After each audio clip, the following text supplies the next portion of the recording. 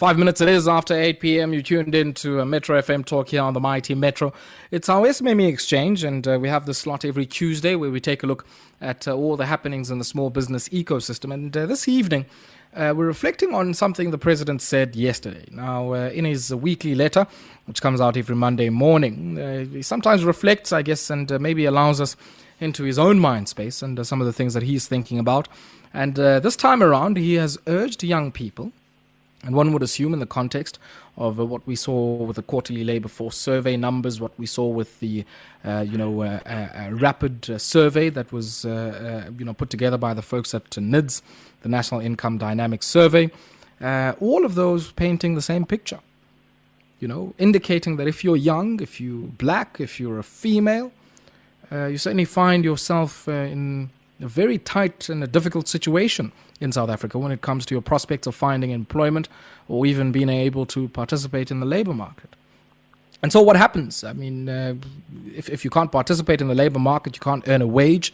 That certainly has massive limitations and implications for your ability to eke out a livelihood. And I guess the president, in response and responding to this, certainly spoke of necessity as the mother of invention, and suggesting that there is a silver lining to the COVID-19 cloud.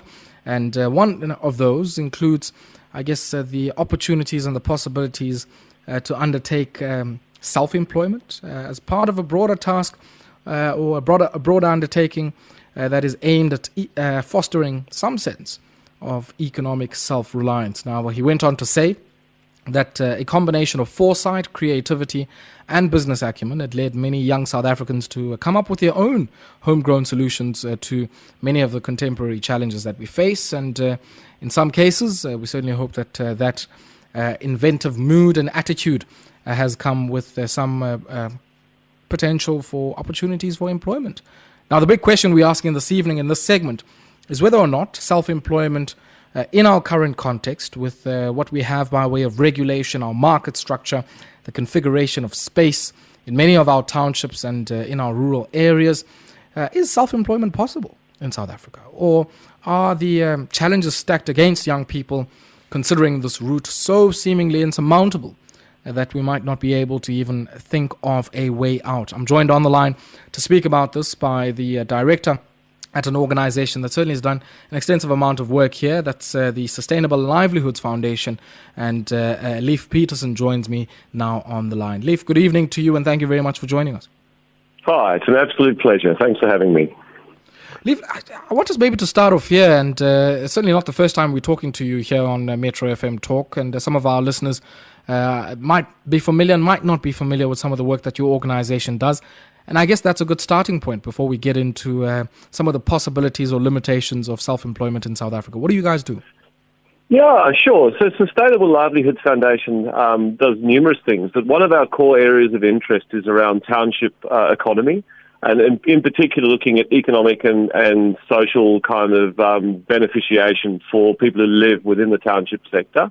And we're very interested in particular about how do you grow opportunities for people who live within the township, particularly looking at the context of the township being such a commonly geographically and economically dislocated place from the city and from the main structures of the economy. So over the course of the last decade, we've worked in many township contexts all over South Africa, and particularly interested in township business. So we've looked particularly, we've interviewed more than 13,000 township micro-enterprises to try and understand some of the major market challenges they face and some of the entrepreneurship that they do.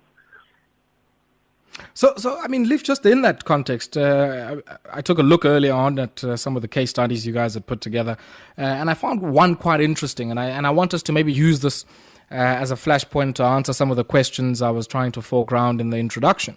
And that's the informal food services sector in South Africa's townships. And you guys took a look at what was happening in Philippi, Sweet Home Farm, Nyanga, and Masiphumelele, some of the townships in Cape Town, there in the Western Cape.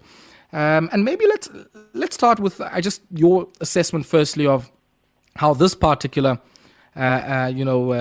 food services industry has emerged, and what distinguishes it maybe from the more mainstream food services industries, which we know are also making a foray into the same townships?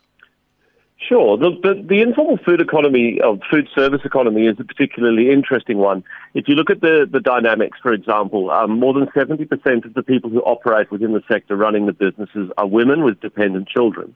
And if you look at the incomes those women make, they generally make as much, if not more, than they would if they had a job as a kind of a minimum wage person in the services or the retail sector within the city. And also, when they're running a business in a township context, people are working close to home, which means that during the course of the day they can look after children, which means they're not incurring transport costs, they're not incurring childcare costs, and they're able to run the business at a time and a place that suits them and suits their lives.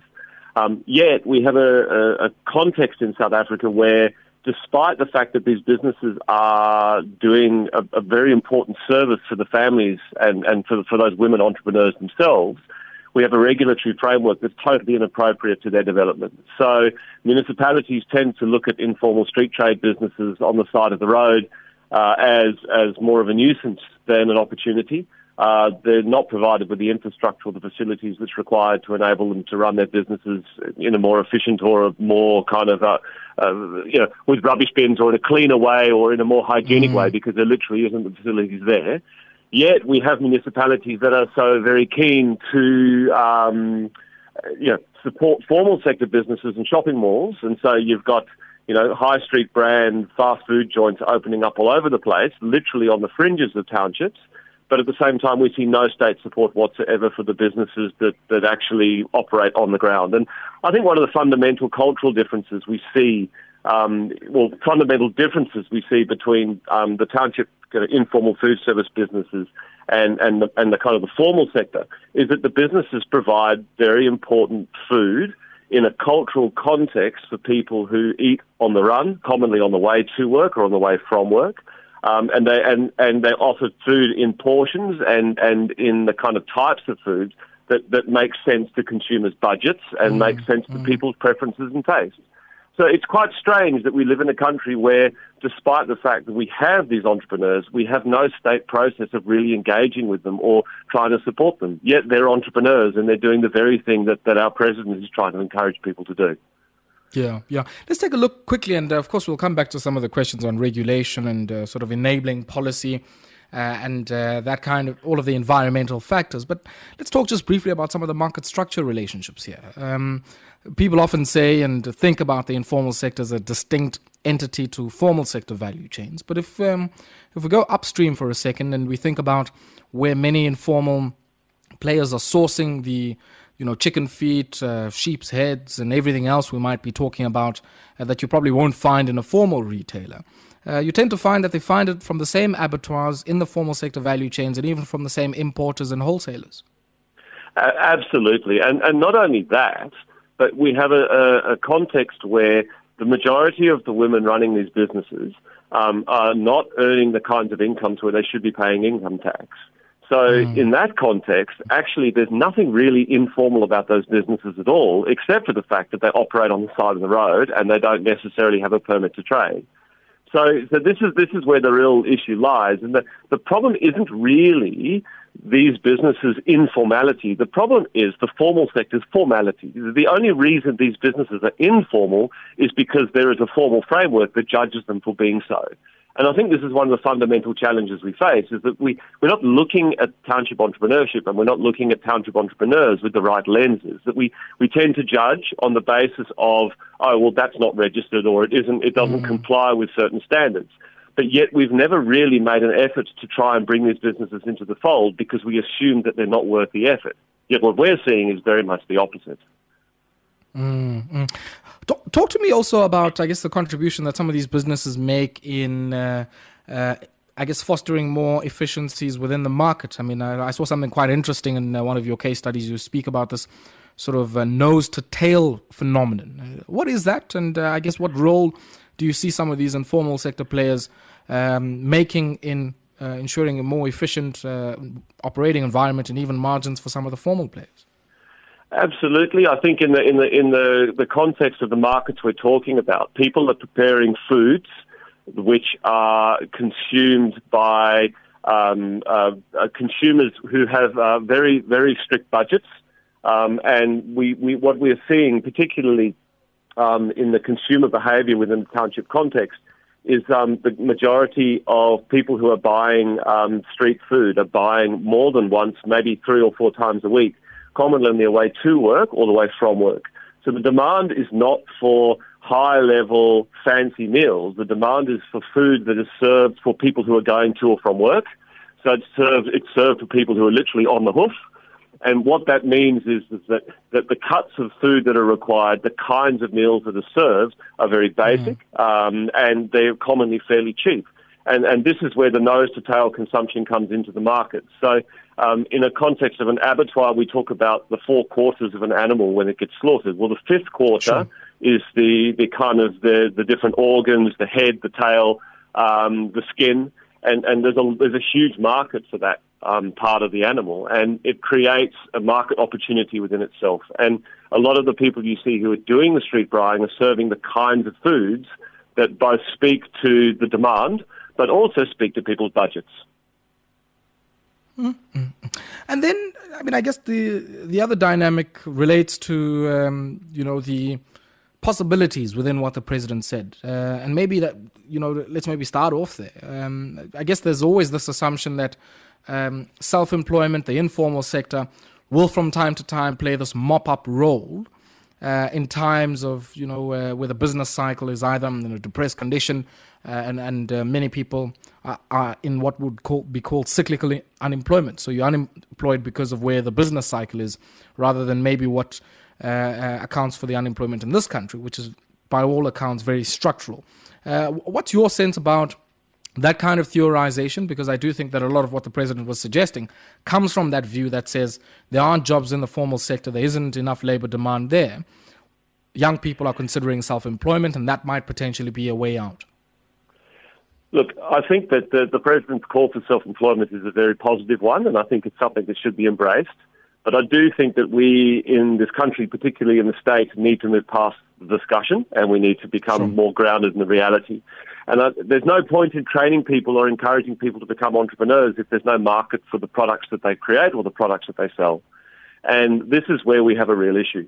So if we look, for example, within the township context, we have thousands of women across the country who are brewing sorghum beer. And this is a traditional beer that is served, at very many ceremonies and commonly consumed, on a weekend as a recreational kind of thing by people who stay within the township context.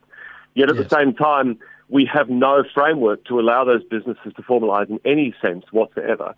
Yet, we have, in the middle class, we have a massive booming craft beer sector. So this is a great example where we have a kind of like a dual system, where one system allows and encourages people to create craft beer, but the other group of people who do it, who are by far the majority, are condemned for doing the same thing. So I think, if we could create the opportunities for people to be legitimate, I think many businesses would. The challenge is that we haven't got markets for those businesses, and this takes me to my next point. We talked recently about the idea of street trade, and one of the big problems with street trade, particularly in township markets, is that consumers are really stretched for money. And a big argument that we're putting forward, and it's a challenge that I put forward to South African municipalities, is that what should be done is that in our municipalities across the country, all of our urban areas and our towns and our cities, every single suburb, middle-class suburbs where we have, formal kind of, regulated homes and middle-class residents, should open up one trading bay for a new informal trader in every town, every suburb, across all our kind of metropolitan areas across the country. And I would argue that would create at least 10,000 new trading bays for informal traders, and those trading bays would be in markets where you have consumers who have more money. If we continue to keep condemning informal traders to remain trading in the township context, they're trading in a market where there simply isn't enough rands going around. If we take the idea further and we look at shopping malls, South Africa has 2,000 shopping malls. If government was to put its money where its mouth was and say, okay, we're going to compel all 2,000 shopping malls in this country to have at least 5 informal traders within their doors, okay, and they can pick and choose which traders they are, those 5 informal traders would be accessing markets they would not otherwise get.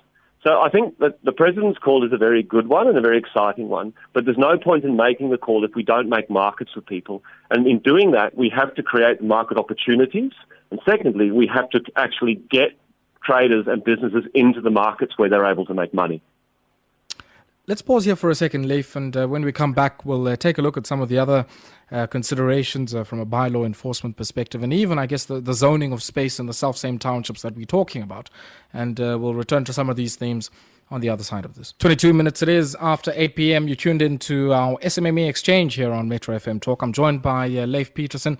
He's from the Sustainable Livelihoods Foundation. They're based out in the Western Cape, and we're talking to him about the prospects of self-employment within the current context here in South Africa, and I guess what might be some of the constraints or limitations to young people undertaking a self-employment, and not only young people, but I guess just across the board, the possibilities for self-employment. And Leif, before we went to the break, you were talking about the opportunity to extend the informal sector to markets that ordinarily wouldn't be accessed. But before we get to some of those markets, let's maybe talk about the regulatory environment in some of the townships. You make an interesting point that it seems sometimes there's a symbiotic relationship between informal food services providers and other retailers, some of whom sell alcohol, for instance. Yeah, there is. And I think that one of the big challenges we have for the township economy is that we do need to make a wholesale look at how the township has been designed. And if you think about townships, they were designed during the apartheid era as dormitory suburbs. They were places where people were meant to sleep, and they were meant to commute into cities, into economic zones to go and work. And what's happened is now our townships have evolved and gotten to such a size and such a scale that they themselves are cities on their own. And the mistake that we're making is we're continuing to apply outdated thinking to what are emerging to becoming proper economic centres themselves. And we need to relook at how our townships work. And we need to look at where the high streets lay. We need to look at the residential businesses, and we need to rethink about how the township is structured from a planning and from a legal perspective. Because what we need right now in this country more than anything else is businesses. And we need those businesses to be able to operate and function in an environment where they're not going to get harassed by the police, and where they're able to actually invest in their businesses. And by investing in their businesses, they'll be able to grow. But while you condemn businesses to informality and while you keep them in residential townships, they're going to be unable to do that. And so the first step is to actually change the zoning in the township context to allow people to function and operate businesses in the appropriate areas. Yeah. I mean, I guess this point of regulation and prohibitive bylaw enforcement also plays itself out in another sector you guys took a look at, which is, the property development and rental accommodation units in the South Delft area in the Western Cape that you took a look at. What were some of the things that you found there that I guess also speak to some of the limitations and challenges of informality and the prospects of self-employment there, but also where some of our old thinking, as you say, probably maybe obscures some of the opportunities and the possibilities? Yeah, I mean, look, Delft is a unique situation, but I guess there's probably similar places to it in other cities as well, in that we're seeing rapid densification of residential settlements, and people who own property in Delft are making big investments in those properties in order to create rental properties for others to stay in their land or in their house or next to their house. And what we're seeing in Delft is like small blocks of flats that are being built. And those blocks of flats that are being built despite the legal and the regulatory framework, and which in itself is problematic in terms of like the rates, in terms of the access to water and the utilities, and also in terms of potentially the safety of those buildings, because there's no real standard that seems to be applied in many contexts. That said, if we continue to lock townships into a kind of a zoning pattern and a structural pattern that doesn't allow them to do those kinds of developments, we're locking people out of the economy. And I think that what Delft was very striking about was people taking their life matters and their economic future into their own hands and coming up with ways to be able to generate income for themselves that were not necessarily legal, but are not necessarily criminal either. And I think these are strategies that we see people doing in the suburbs all the time, renting out their former domestic workers' quarters to students who pay rent, et cetera, et cetera. So, we're seeing the behaviours that you see in the suburbs happening in the township in a far more difficult and harder to make kind of income context. And I think that we're missing a beat here. And this is the challenge for local governments, is to wake up and see what's going on around them and to embrace the opportunities that the economy is driving on its own. These are decisions that are being made because people are seeing opportunities and they're going for them. And once again, in the right context and with the right kind of legal frameworks and with the right approaches, these could be very, very good for growing our economy. And they could be the kind of entrepreneurial activities that we could be encouraging more of. And I mean, from a bylaw perspective, I guess there's another dynamic, which is from a building perspective, and even if you think about food safety and health, in the case of the food services industry, there's a few sort of building blocks that I guess are needed in order for many of these entities to take, some of the opportunities that are on offer, not only in the informal sense, but also in some of the more formal sector markets, spaces and value chains that you were referring to earlier. Yes, there are. And I think that we do have a challenge in that there are many businesses where there are real issues around being able to meet the basic criteria. And the resolution for that is not just about punishing businesses that do not conform. It's also about encouragement and bringing businesses on board. And you need to have a combination of carrot and stick. And it's not about punitive measures for every business that doesn't get it right. But you need to also demonstrate to businesses that what's in it for them if you want them to formalise. Why would they change what it is they're doing right now so that will make you happy? What is in it for them? And I think this is the issue. If you're operating a township street trading business off the side of the road selling, fried chicken pieces, but you have no rubbish service, you've got no access to water, no access to electricity, your only engagement with the state will be negative. And it will be law enforcement, and it's going to be health inspectors, and it's going to be everything that basically stands in the way of you wanting to formalise. Now, if the state could meet these traders halfway, start providing the kinds of infrastructure and opportunities and space and electricity and water that these businesses could use, you might start finding that businesses will embrace the opportunity to lift their standards and become more formalised. And that's how you're going to bring these businesses into the fold. Of course, there are some that are always going to choose to break the law. And in that case, you then need a punitive measure. But for many businesses, if the conditions are improved, and if our municipalities could deliver services more effectively within the township economy, we would see them embracing the opportunities that presents. And I think that's where we're really missing something here. There's a kind of all or nothing. There's formal or informal. Sure, and I think that what we need to look at is a graduated approach to bring these businesses into the fold.